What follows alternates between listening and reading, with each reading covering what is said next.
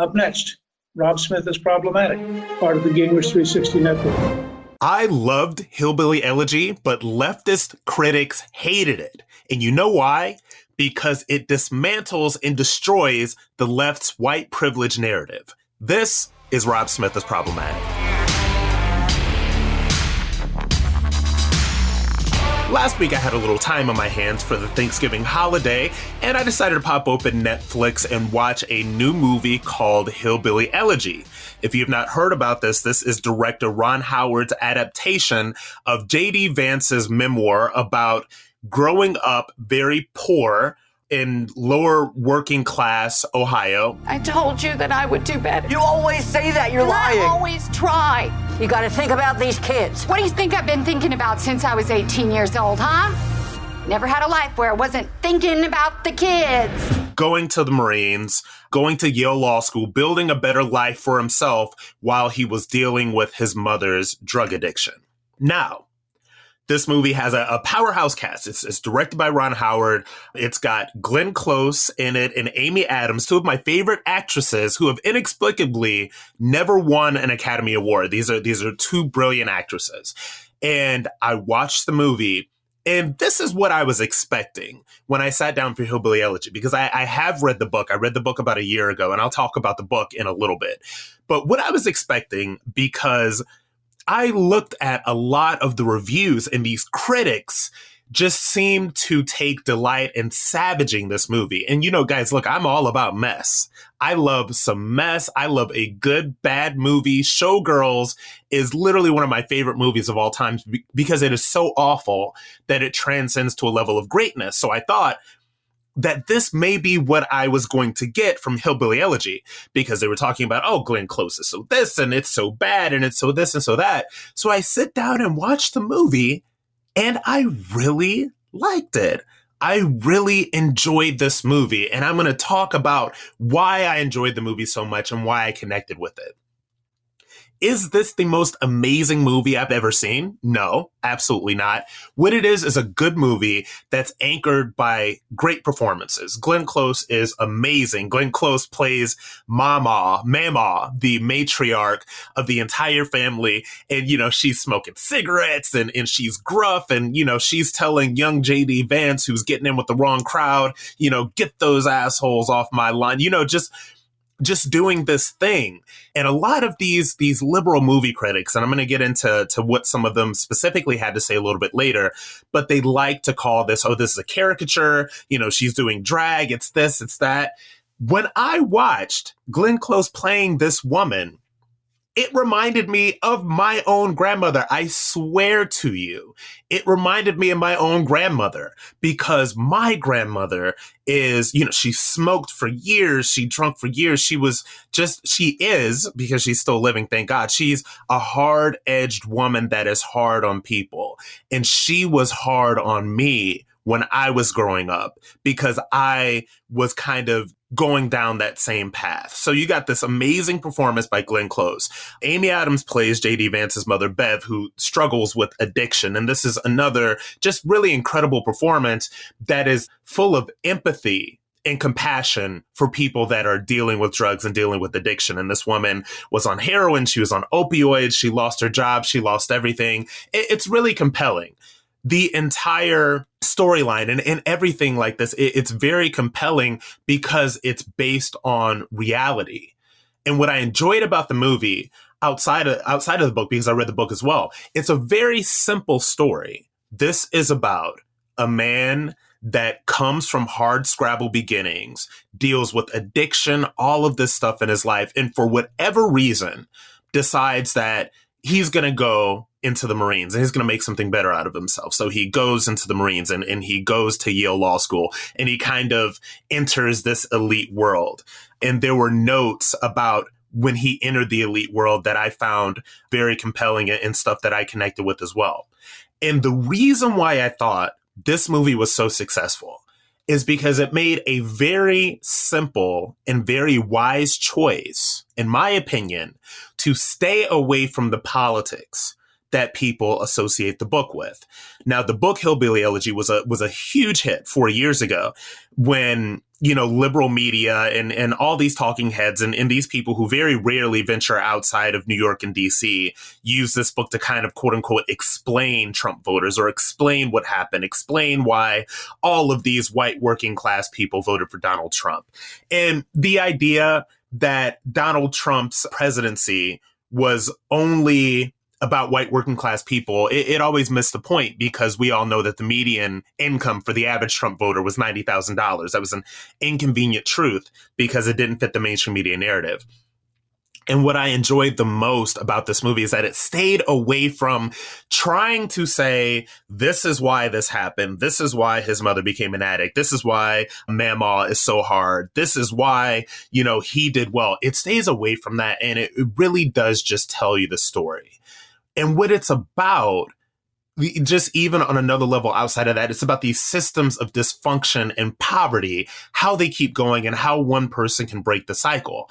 And the reason why I connected with this movie so much is that I am J.D. Vance in a lot of different ways. I'm definitely the J.D. Vance of my family, if we're making him a verb here, an adjective or to describe people. But I am the first person in my family to get a bachelor's degree, let alone a master's degree from Columbia University, from the Ivy League. The first person to earn six figures in a year, and the first person to do all these different things. And that's not to brag, it's just to say what it is. And you guys know that I have a graduate degree from Columbia, and Columbia is bullshit. And I'll talk about the Ivy League in a different episode. But I was the person to break that cycle in my family. And it is hard. It is not easy kind of carrying that weight. And that was why I connected to it so much, because I am J.D. Vance in my family. And there was a really interesting scene. And this was another thing that critics sneered at. There's a scene where J.D. is in Yale Law School and he's interviewing, trying to get some big clerkship or something like that in DC for the summer. And it's not a sit down interview, but it's one of these places where you go and it's a cocktail party. So you're meeting with the partners of the firms and you're meeting with all these big people. And he doesn't know, there's two kinds of red wine and two kinds of white wine. He doesn't know the difference between the kinds of red wine and white wine. And he sits down at the table and he sees all these forks and all these spoons and he doesn't know what he's doing. And I lived that almost exact moment. I had never sat down for one of these sit down, dinners, all the forks and all the spoons and stuff. Obviously, it's something that I do fairly regularly now. But when I was in undergrad, I had never done this before. And it wasn't a high pressure situation. It was really just, I think I was involved in kind of like it's something, the Student Honor Society or something like that. I had a pretty good GPA in undergrad and I got invited to this dinner.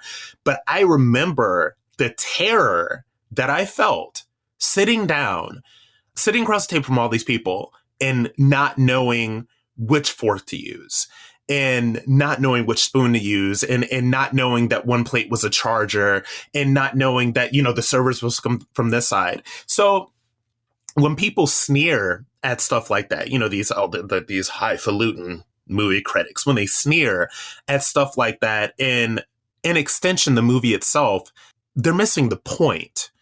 And they're missing the point of the lived experience that I think that the movie does a very good job at effectively portraying. And this is why there's a disconnect between liberal critics and audience members. Because look, you go to Rotten Tomatoes, which is the film criticism aggregation site.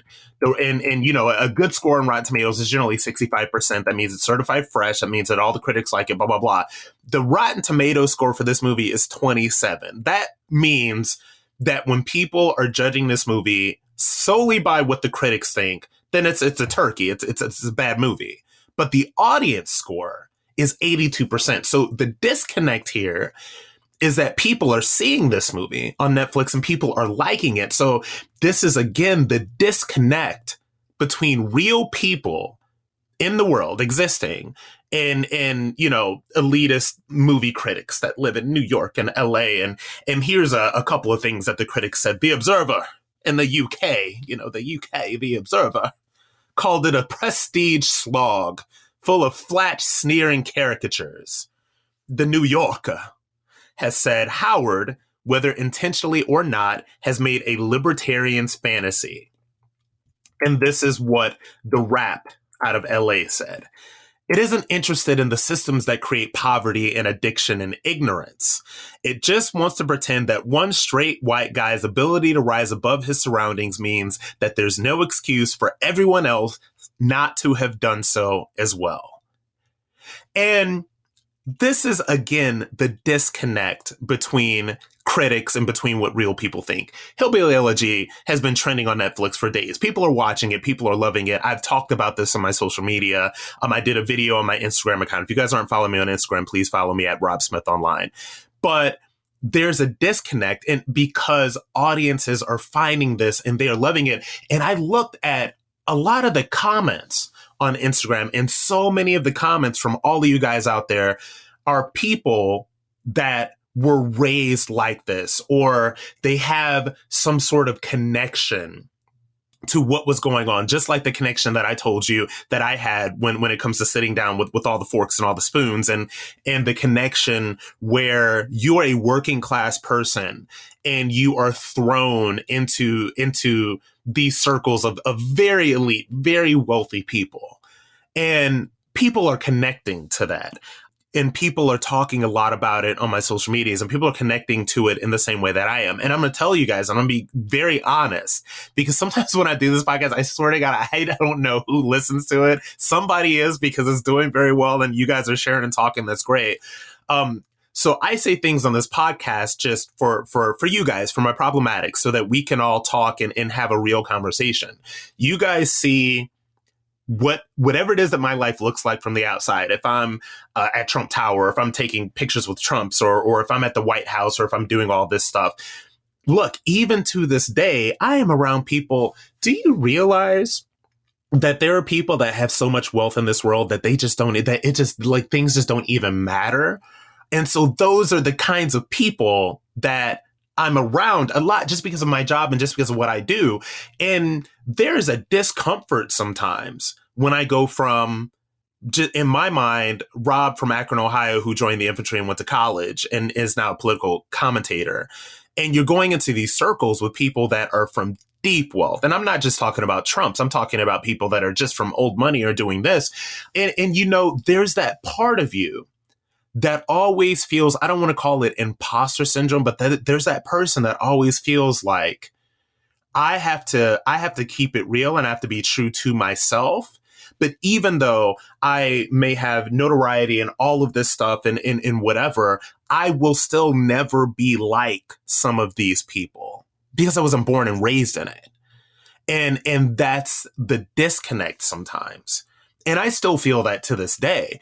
And that's why I wanted to talk about Hillbilly Elegy so much, is because I thought that it did a really good job at portraying some of these kind of class tensions that exist in American society. Because the thing about the left, and I'm going to get into the leftist white privilege narrative in a little bit, but the thing about it is that so many of the conversations that we have in America and in American politics, and when we talk about what's the right or wrong way to move forward, are predicated in the idea that everything is about racism and that everything is about, you know, Black people have it so hard or Latino people have it so hard or whatever. And we miss these class distinctions because a lot of people don't realize that poor white people exist. I am from Akron, Ohio. I know poor white people. I've known poor white people my entire life. Like I've been around poor, working class, lower middle class, whatever white people, because I was poor, working class, lower middle class, whatever. And that is the conversation that people seem to be afraid of having in the society. And at first, I thought that the sneering by these liberal critics was just an example of just the sneering liberal elitism that we see from people that write for the New Yorker and the Guardian and the New York Times, you know, all of these elitist institutions. And we talk about that a lot, and that is true. But now I realize that this is about a lot more than that. Liberal critics hate Hillbilly Elegy so much because they hate any conversation that revolves around poor white people. We are told over and over and over again about white privilege, about institutional racism, about all of these different things in the context of why Black Americans seem to have it so much harder than everybody else. And that brings me to the white privilege conversation. And this is where I'm going to be a little bit problematic, so bear with me. Do I think white privilege is real? Yes. But, and it is a huge but, and I have a but, and I'm going to lay it all out for you after the break.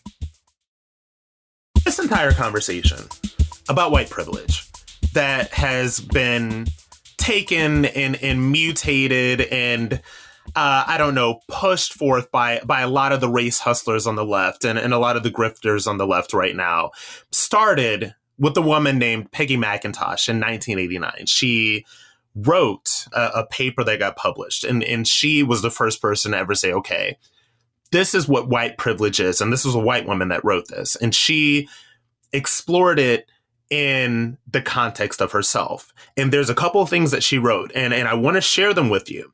And I want to talk about this a little bit because so many of, our conservative media influencers, and this is not, and I don't, I'm not throwing shade or hating or reading or anything like that, because there's space for everybody. But I think that a lot of people that have this conversation, it's so knee jerk. It's like, white privilege is a myth because I did this and I did that and blah, blah, blah. And it doesn't add for context or nuance. And that's what we do here. We do context and we do nuanced and we have real conversations because I think that problematics are smart enough to have real conversations. I have a very high level of respect for this audience. So this is why I decided to take this on. So this is one of the things that she wrote. A couple of things that she wrote, and I'm just going to read them all to you. She says, I can, if I wish, arrange to be in the company of people of my race most of the time. If I should need to move, I can be pretty sure of renting or purchasing housing in an area which I can afford and in which I would want to live. That's very interesting. We're going to get back to that. I can be pretty sure that my neighbors in such a location will be neutral or pleasant to me. I can go shopping alone most of the time, pretty well assured that I will not be followed or harassed. And these two are very interesting. Whether I use checks, credit card, or cash, I can count on my skin color not to work against the appearance of financial reliability. And this last one is very interesting. I can swear or dress in secondhand clothes or not answer letters, that's dated, without having people attribute these choices to the bad morals, the poverty, or the illiteracy of my race. That is interesting. So let's unpack that. A lot of the critiques that I get on the left, and this is a very easy, lazy critique. And this is a lot of critiques that I get from the left, from a lot of white liberals and a lot of black liberals. So the idea is that the way I present myself to the world in terms of how I speak, how I dress, how I look, is not necessarily who I am. This is something that I'm putting on for the benefit of white people or for the benefit of the majority or whatever you want to call it. That is their lazy, easy way to explain me away, which is what they like to do, because how could this black person be this and think conservative and he's gay, blah, blah, blah. And we've gotten into that stuff and we will talk a lot about that stuff in the future. But this one is interesting because this idea that she put in the white privilege thing, that she can swear, she can basically just act like crazy in public and not have that attributed to every white person, that is real. Because y'all know, problematics, that I could not walk down the street looking or acting crazy because people would just be thinking, oh, it's just another hood rat ass black dude. It's just another ratchet. It's just another whatever. I cannot do that in this world. So that is one way. I do not have the option to do that in the world. I can't walk around looking crazy and expect to be treated a certain type of way. And I can't walk around like this without people attributing, if I decided to walk around like a crazy person and just act ratchet or whatever, y'all know everybody's gonna be like, oh my God, just those black people, they can't get it together. And so there's an element of that is real, because we see white people all the time, like acting crazy, just acting the plumb fool. And I live in Florida now, so I see a lot of that. No shade to Florida. I love Florida, but it's Florida is real. But if they're doing that, it's not like all white people are this. It's just like, man, look at that person right there. And so that is one of the things that is very real about this quote unquote white privilege conversation. And another thing that is real about this is the idea that, she says she can go shopping alone most of the time, pretty well assured that I will not be followed or harassed. I've been followed in high-end stores. It happens. That it doesn't matter how famous you are. It doesn't matter. It happens, and it is a thing. So, and we can sit here and do this all day.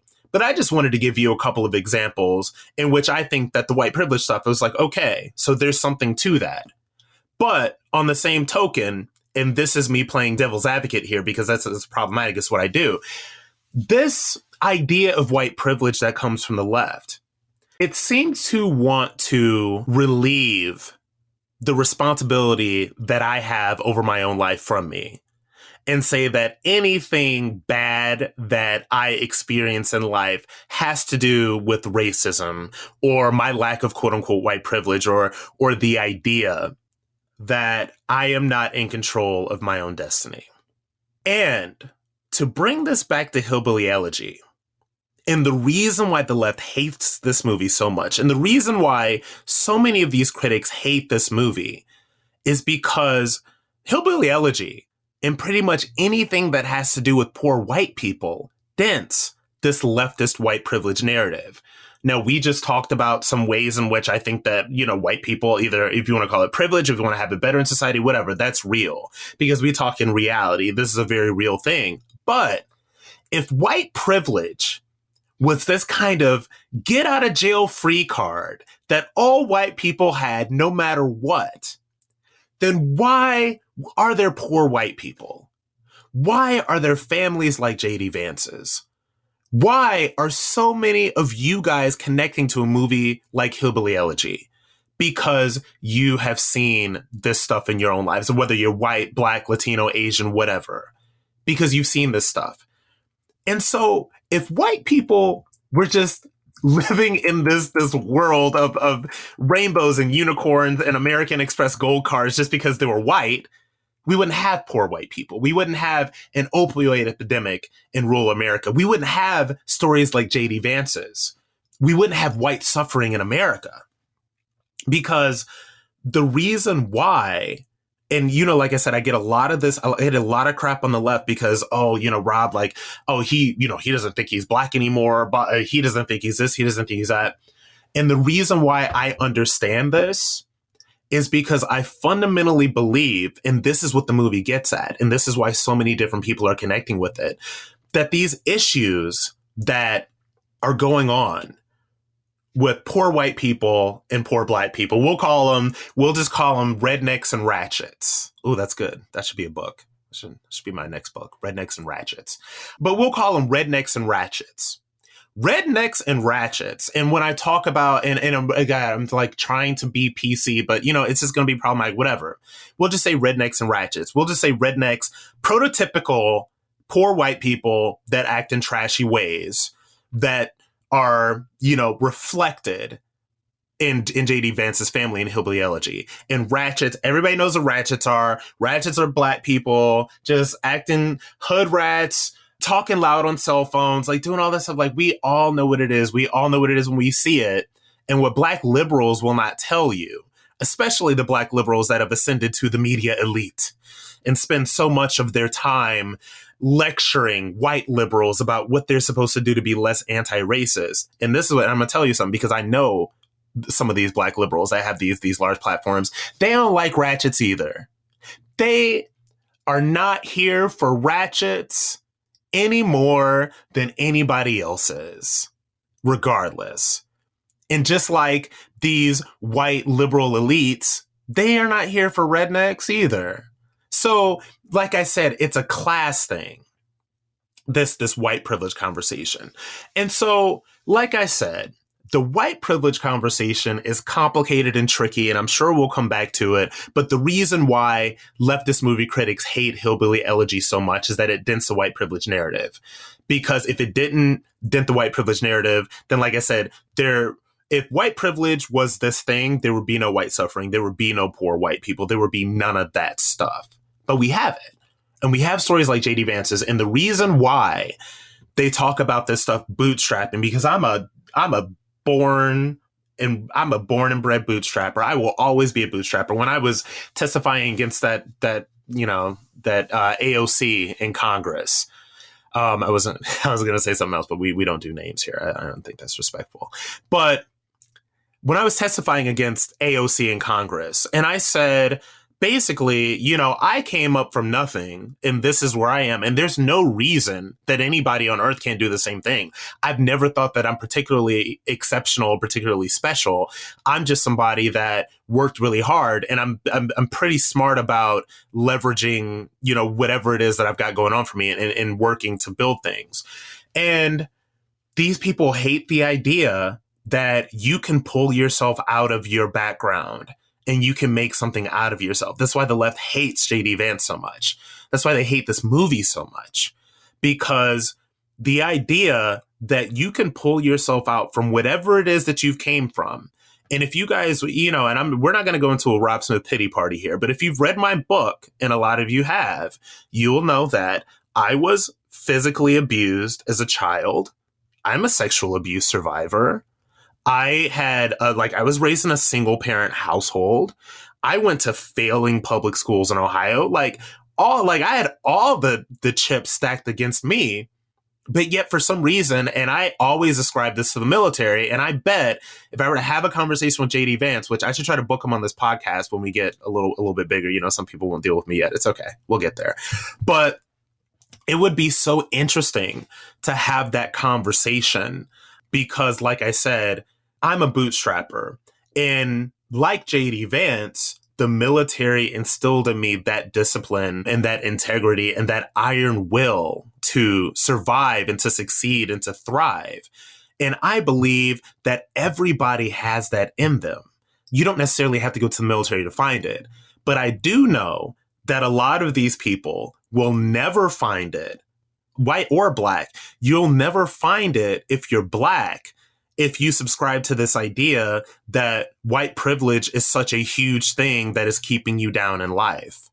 And if you're a poor white person, you will never get to where you're going if you do not take responsibility for your own actions. And take a really hard look in the mirror and think about why your life doesn't look the way you want it to look.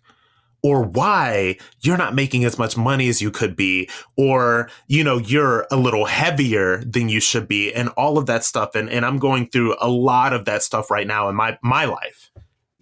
And if white privilege were so damaging to Black Americans, there wouldn't be any Black American excellence. We wouldn't have Bob Johnson, and we wouldn't have Kathy Hughes, and we wouldn't have Oprah, and we wouldn't have Barack Obama, and we wouldn't have, Barack Obama is Black excellence in an entirely different way, but we'll leave that there. But what I'm trying to say is we wouldn't have such high performing, high achieving African Americans.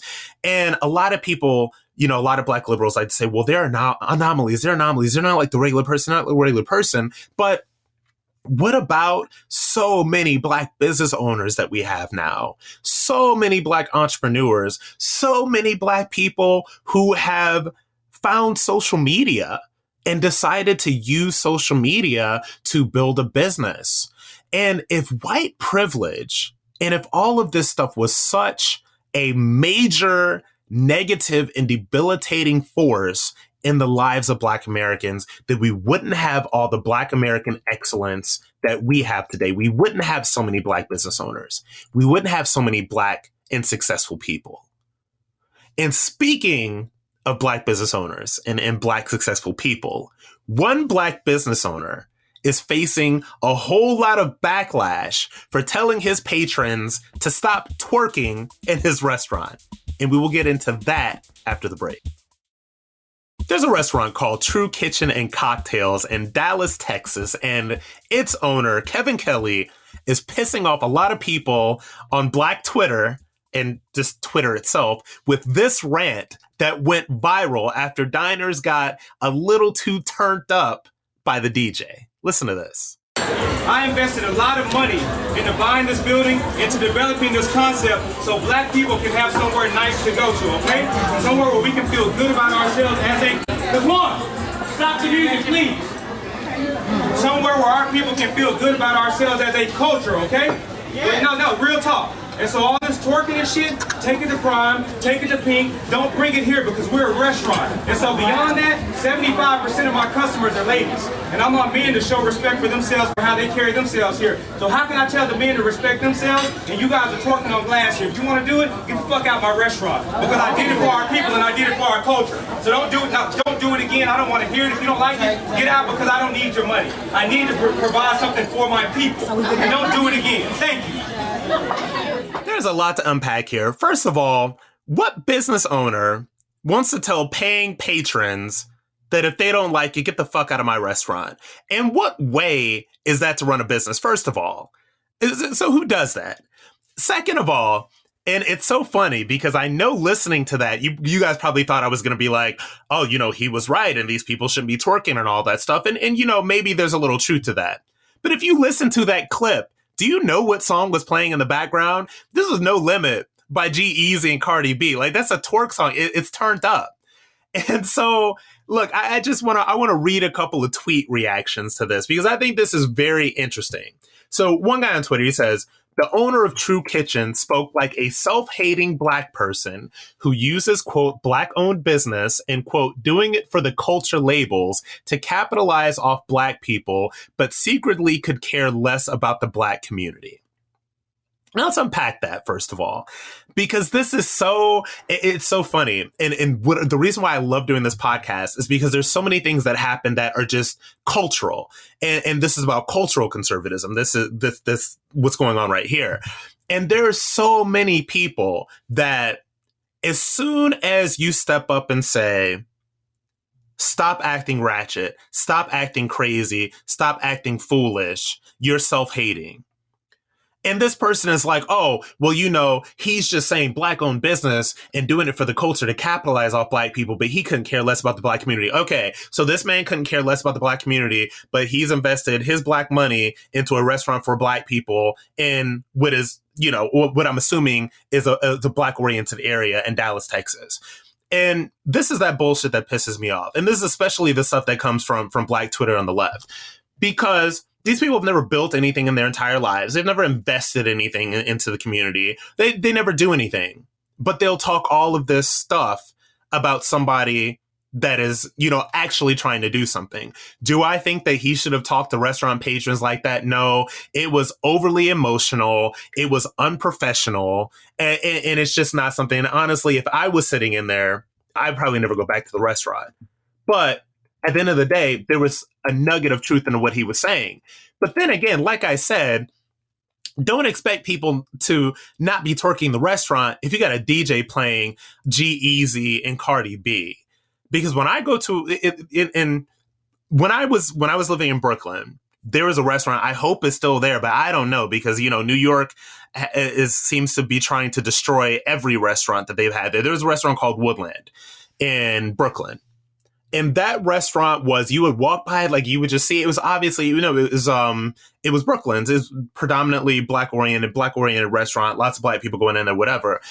And you would walk by that restaurant. And if you go there for brunch, what experience you're getting. I've been to that restaurant and I know like when I want to turn up and have some cocktails and listen to a DJ and have it be loud, I would go there because that is what I was in the mood for. And if I was in the mood to be fancy and bougie, I would go to Flatiron. I could do whatever. So it's really just different. It's different strokes for different folks. It's different experiences for different moods that you're in.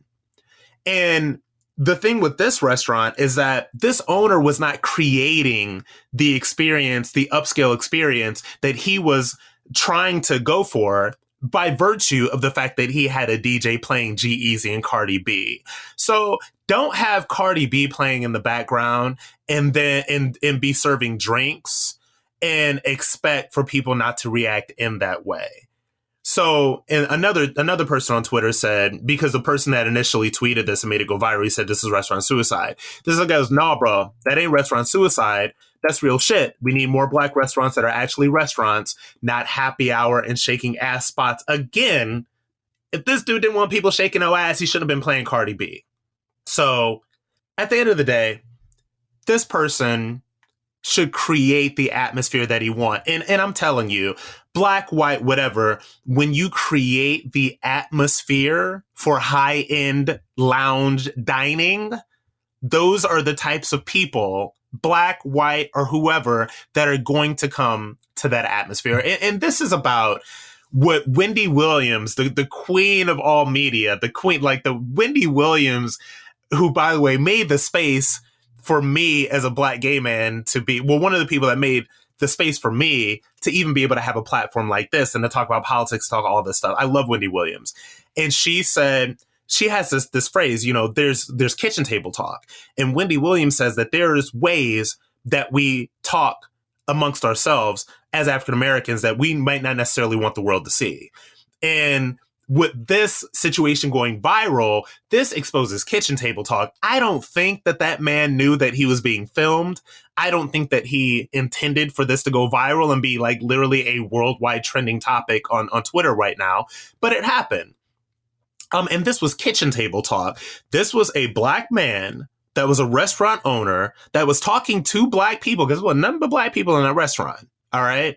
This was not for the mainstream. This is not for whatever. Like, this was a black man talking to black people about the way that they should carry themselves in his establishment. Would I have said, get the fuck out of my restaurant if I was a business owner? Absolutely not. But that's not my restaurant. I don't got a dime invested in that restaurant. And God knows I'm not running to make any investments in that restaurant right now at this point. But he was giving some real, just tough love to people. But you know what? Honestly, there is an audience for that. He was not attracting that audience with Cardi B and G-Eazy playing over the speakers. I'm sorry. Like, he was dead wrong. And there's a young lady on Twitter that said, he's not wrong. As a restaurant owner, he wants a specific ambiance. Twerking is not it. He gave them choices to freely express themselves, but please respect his establishment, his investment, and take the antics to the appropriate places. That's business 101. And I would disagree with her and say, no, business 101 is creating the vibe that you want. And he created a vibe that was obviously not what he wanted. But I just think it's a very interesting conversation because it's a cultural conversation. And it's always the conversation that people don't want to have about, like, how you conduct yourself in public. And not only did they have this restaurant trending, they also have Ruth's Chris trending, because Ruth's Chris is a fairly high-end steakhouse. And people were trying to kind of make the comparison that you wouldn't do this at Ruth's Chris. Why would you do it there? You wouldn't do this here. Why would you do it there? Look, Ruth's Chris is not playing twerk music from the DJ. When I go to Ruth's Chris, I like Ruth's Chris. When I go to Ruth's Chris, first of all, if I go to Ruth's Chris, I'm about to sit down and pay $75 for a fucking steak. So I'm probably, going to be, looking and feeling my best and not, feel like twerking. But that's the interesting thing about this conversation. It's all about specific experiences that you want. And for me, as a black person, I love, one of my favorite things to do in New York City is go to Dallas Barbecue. And you know what you're getting when you go to Dallas Barbecue in New York City. You are getting ratchet, you are getting lots of stuff to look at, and you're getting some good fried chicken wings.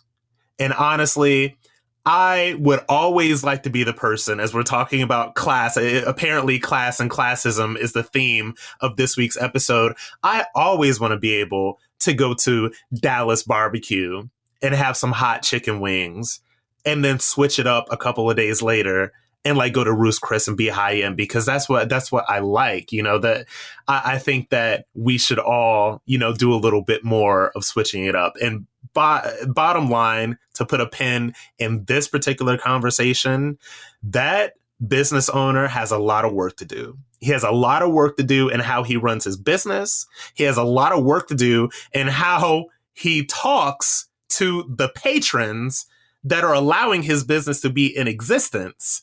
And he has a lot to do in terms of creating the type of atmosphere that is going to attract the people that he obviously wants to attract. Because it's obvious to me from watching this clip and looking at how this conversation is playing out over Twitter that he doesn't even like the crowd that he's attracting. So that is that's a very interesting conversation, and I'm pretty sure that there will be more stuff like that. But that is it for this week's episode of Rob Smith is Problematic. Talked about classism, talked about Hillbilly Elegy, and problematics. What I want you to do is, if you follow me on Twitter, Facebook, and Instagram at Rob Smith Online, and I'm going to put up these clips of the show, and let's start the conversation there. What do you think about this restaurant owner? What do you think about white privilege? What do you think about Hillbilly Elegy? I want to know. I want to continue to have this conversation in the future. So until next week, Problematics, I'm out. Thanks so much to my sponsors. Please support them so we can bring the show to you for free. Visit my show page at robsmithisproblematic.com, and please tell your friends about the show and rate and review us on Apple Podcasts so other people can learn what the show is about, be introduced to me, all of these problematic thoughts, and introduced to our community of problematics. Thanks to producer Stephen Calabria and researcher Aaron Kleekman, and executive producers Debbie and Newt, part of the Gingrich 360 Network.